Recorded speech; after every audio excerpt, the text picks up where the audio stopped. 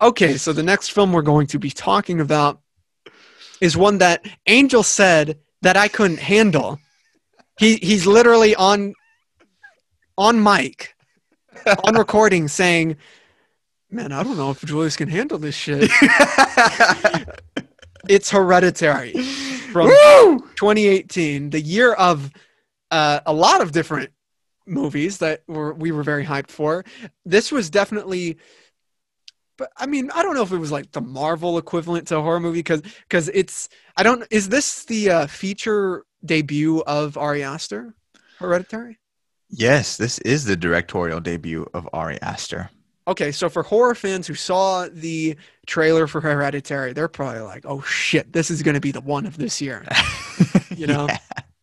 So, Yeah, dude. Hereditary is a movie about this family who recently lost their grandmother.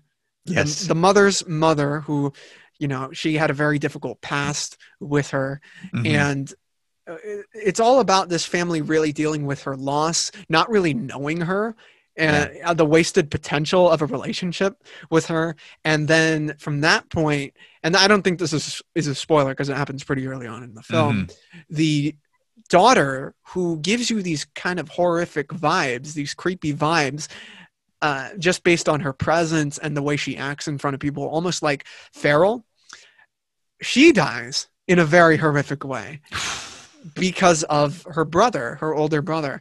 Yeah. Can you watch it while I go smoke? They got cake. They got cake. Eat the cake. You know, that happens, and from that point, the family just goes on just this psychedelic, psychotic downward spiral that ends up in a very horrific ending and second half. And it was dubbed by Angel, to me, one of the most disturbing films of the year that it came out. Yes. So Ari Aster, you said that he had made a short film beforehand, right? Yeah. He made a short film. You can check it out on YouTube. It's called The Strange Thing About the Johnsons. Right. And even that short film is so disturbing and deals with a topic that's very taboo. One that I haven't seen actually be expressed in a short story before, or in a movie. It's absolutely nuts. And I mean, it's a really good indicator of what kind of filmmaker Ari Aster is. He's actually somebody who is bold and not afraid to take on topics that we will look the other way on. It's insane. Yeah, and he also has a vision that is very consistent. Oh, you yeah. know, he could be called an auteur if you want. He is. Modern day auteur. I hope I'm saying auteur. Yeah, auteur. Yeah. Star Tours. He's someone whose vision, I think, remains consistent no matter what film he's working on. I mean, just look at Midsommar, which tonally is very reminiscent of something like Hereditary. Right. Yeah, but visually completely different. Especially with the color grading and the lighting. Yeah, and I think it's the complete opposite of what Hereditary is, which is just darkness and bleak and dread and ugliness. And Midsommar is this beautiful looking movie, but layered with atmospherically. I mean, they feel like they're coming from the same guy. Yeah, absolutely. Yeah. Who's? Go ahead, please. Go ahead. I was gonna say it reminds me of Kubrick. It really does. Like the way he crafts his films are precise and perfect, and you really feel the environment within the frame. And it's really crazy because it is consistent even through his short films.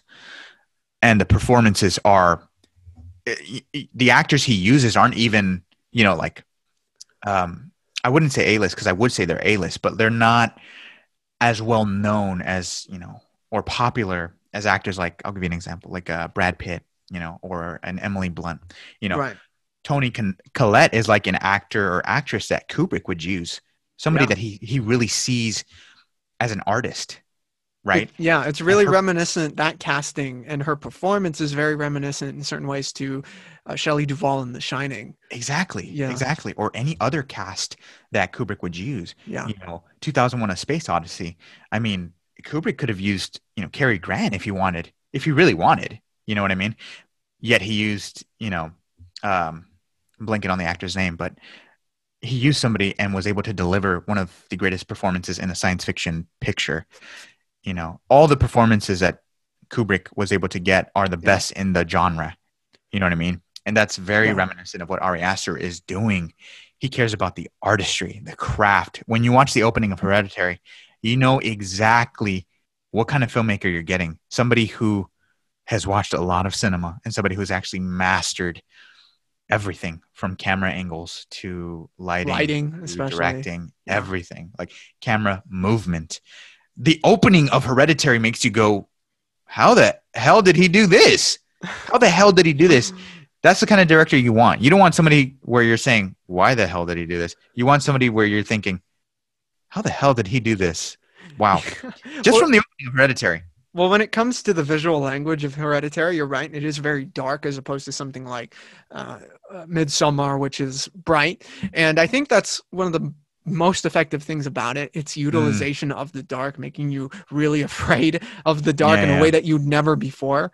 Yeah, Yep, yep. Ben, in the environment, I think it was in Idaho or Utah where it was filmed. I think, but just the isolation of their Mm, home, of the characters, how far it takes them to get somewhere. Like there's that scene where he's driving to the hospital and he's in the middle of nowhere yeah, and you don't see anything. You do not see anything, and anything could happen. And we saw what happened. yeah, That's one of the most effective. Like at that point, I was like, "Ooh, yeah. oh my goodness!" Yeah, man. Heads up. Heads Heads, up. yeah, heads off. Yeah, man. It really is. It truly is one of the most disturbing pictures I've ever seen. Yeah, And I remember when I first saw the trailer, I saw one of the review taglines within the trailer. It said like the exorcism for this generation. And I was thinking to myself, okay, let's not get ahead of ourselves. Come on now. Like, let me watch it. Let me check it out. And, I watch it and I'm like, no, that's actually the perfect way to describe this movie.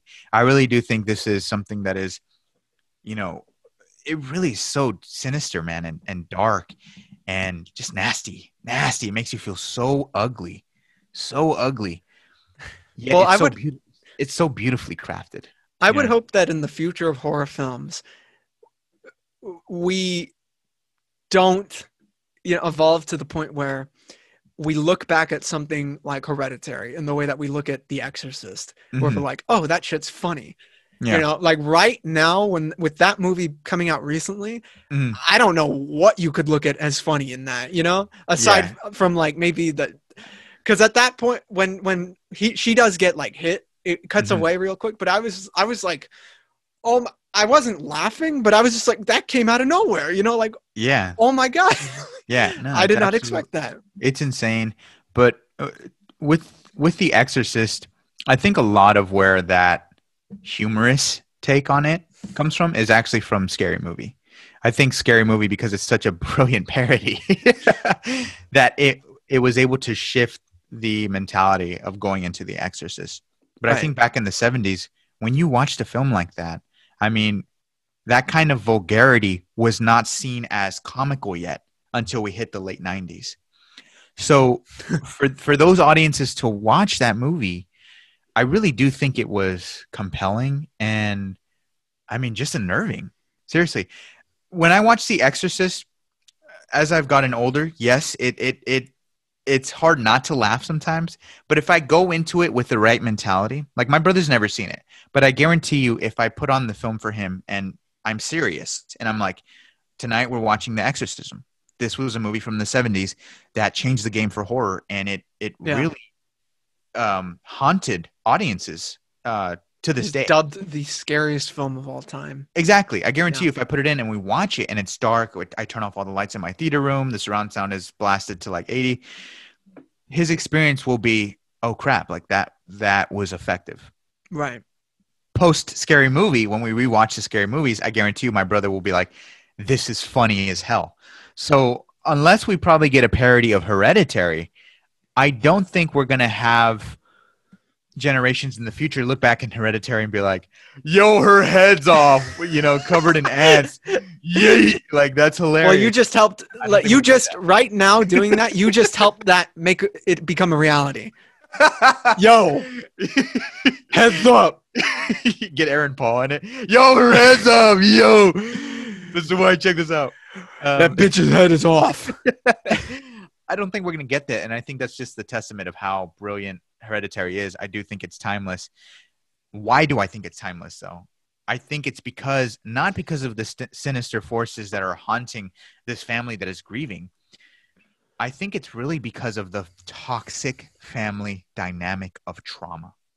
That is why this movie hits a different nerve with audiences. It's not just a horror movie. It's also a very effective family drama. Something that I think a movie like The Silence of the Lambs offers back when that came out in the 90s. Silence of the Lambs swept the Oscars.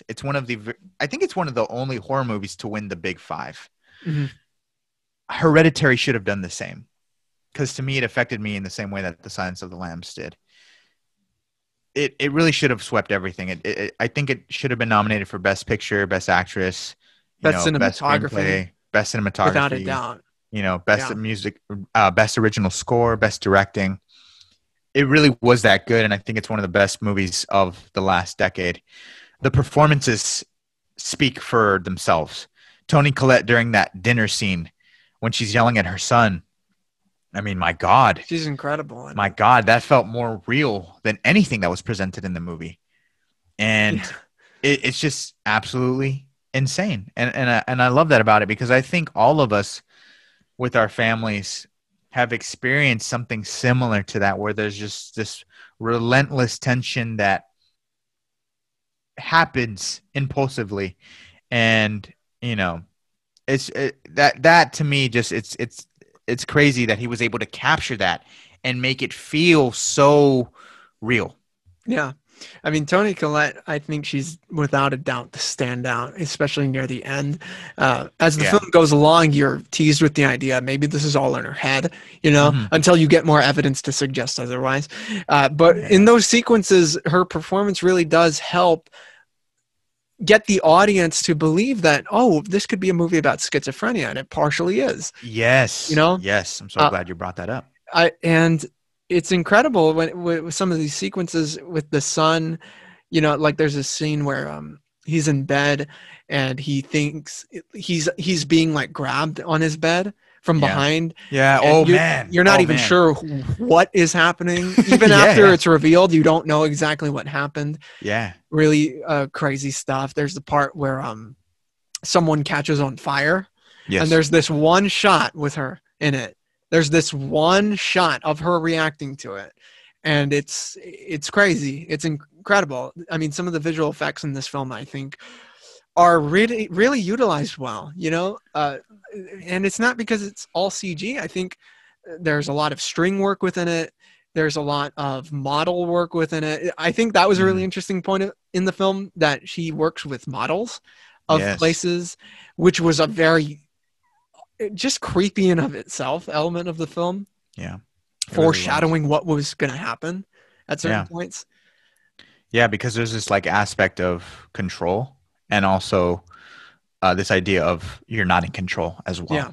That's what I loved about the play set, and just we're in her mind, and Ari Aster puts the audience in the same mindset of the characters, where they don't really know what the hell's going on, and we don't either. Yeah. And that feeling increases anxiety to a level where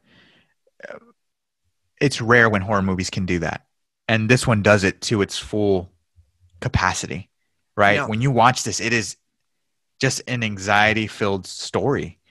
And I love what you mentioned about, this movie could also deal about schizophrenia. It also deals with mental illness. It really does.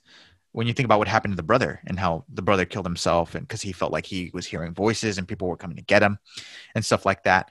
So I love that it's also a cautionary tale on how we deal with mental illness.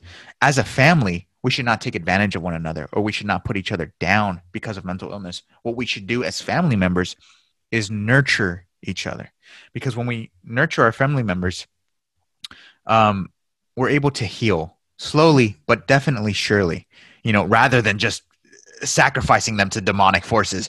You don't want to do that, because then you get Hereditary. And it's just so crazy, man. I really love the sequence where she is at the AA meeting, I believe, or not AA meeting. She's at a self-help group. Oh, right. Yeah. And she's talking about how, like, one night I woke up and I lost the trust with my kids. They witnessed me sleepwalking, trying to burn them alive in their sleep. And we get that sequence near the end where she's dreaming, and you see that whole sequence reenacted where the son is like, "Mom, what are you doing?" And she's just crying with the lighter filled with oil, filled with gasoline. That sequence was crazy, man. It was so intense, and it really just elevates, like we mentioned before, the heightened fear of what these new horror movies are doing, like Get Out and Hereditary.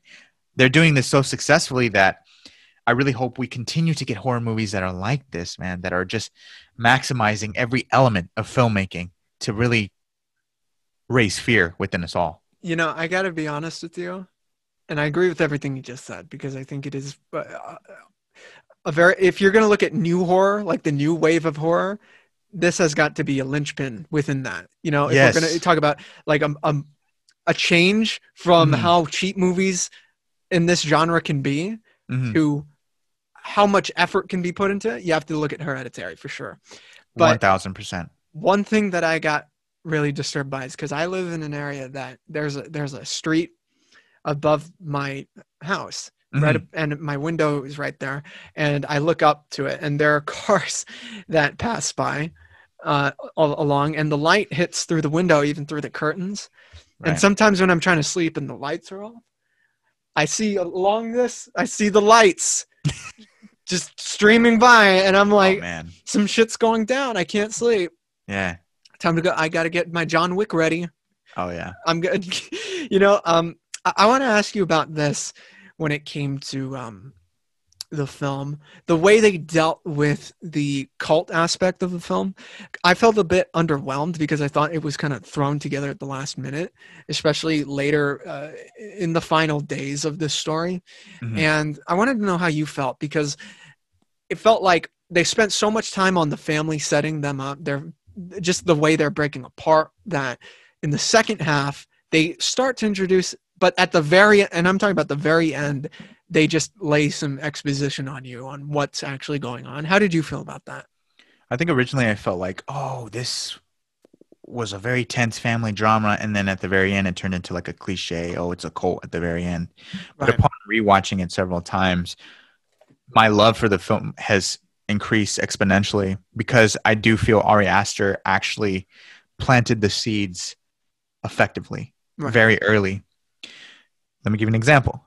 The scene where they're at the grandmother's funeral and the daughter is looking at her, and oh my God, it cuts to such a great shot of the daughter's face, and behind her you see a man just smiling and looking at her like this.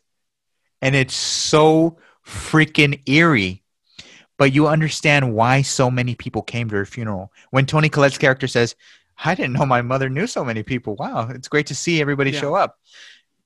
Upon rewatch, you understand, whoa, I know exactly what's going on, and it's set up early, deliberately, and not so much in my face, which I appreciate. It's not theatrical. It's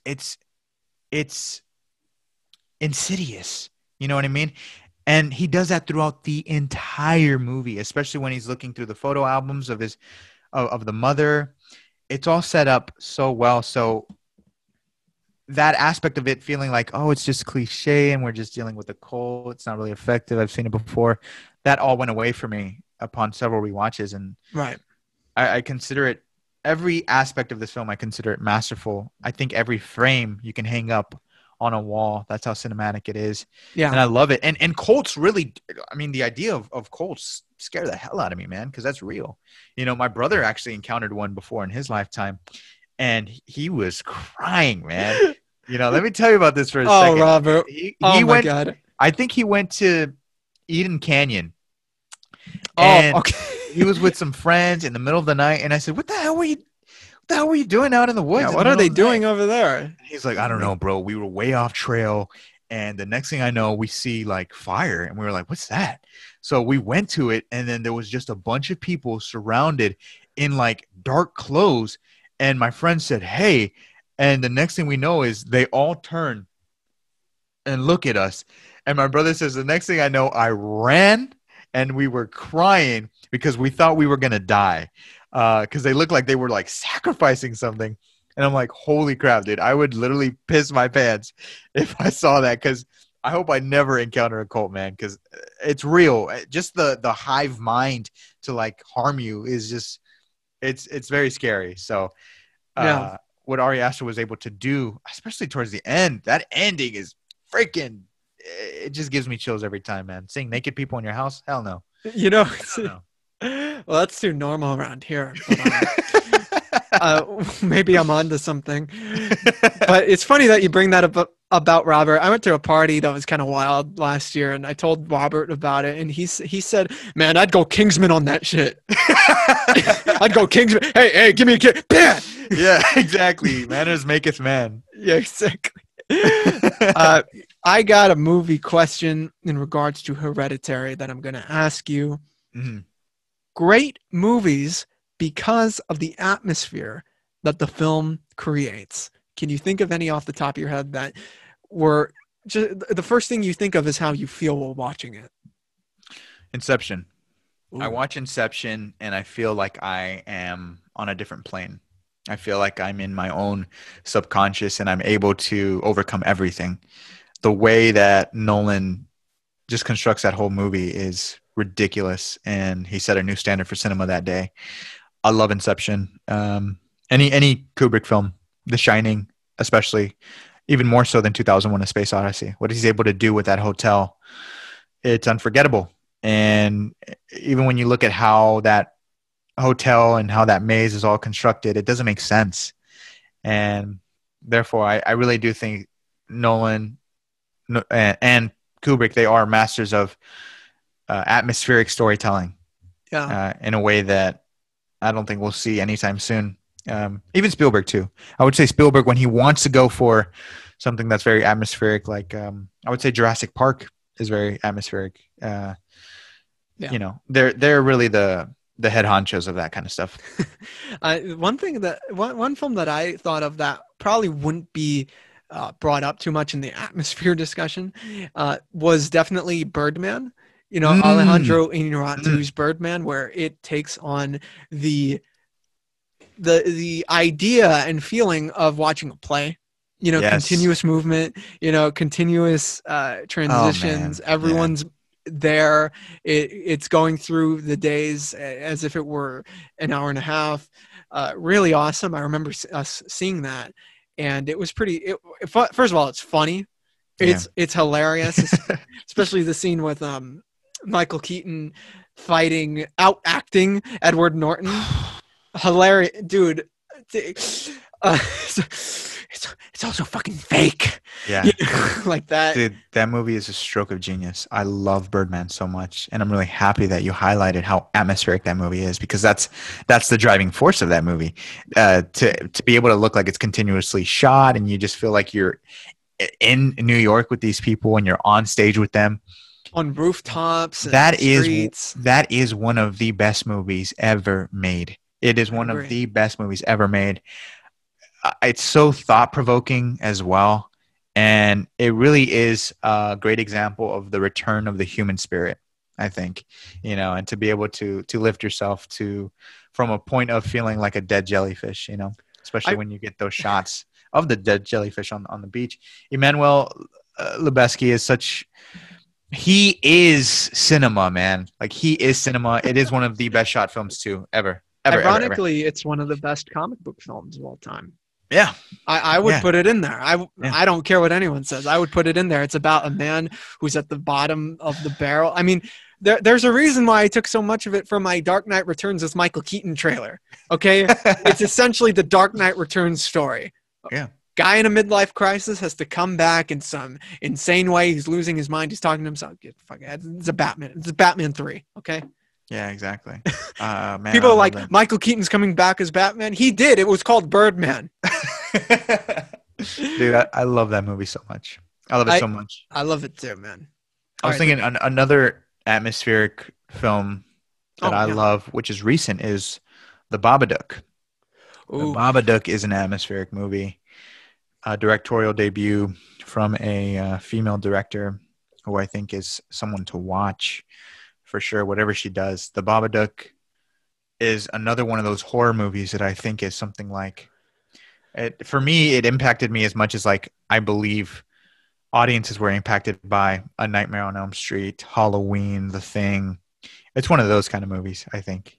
Got to get you and Daniel on the podcast to argue about The Babadook. Oh, yeah, no. I think we've had a conversation about it before. I know he hates it.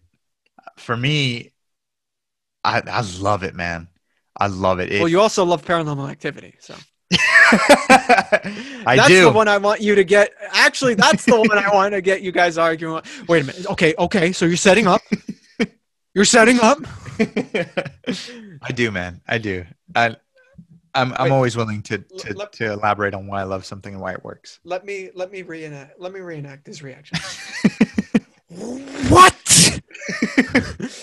What? Homie, watch more movies, bro. Okay.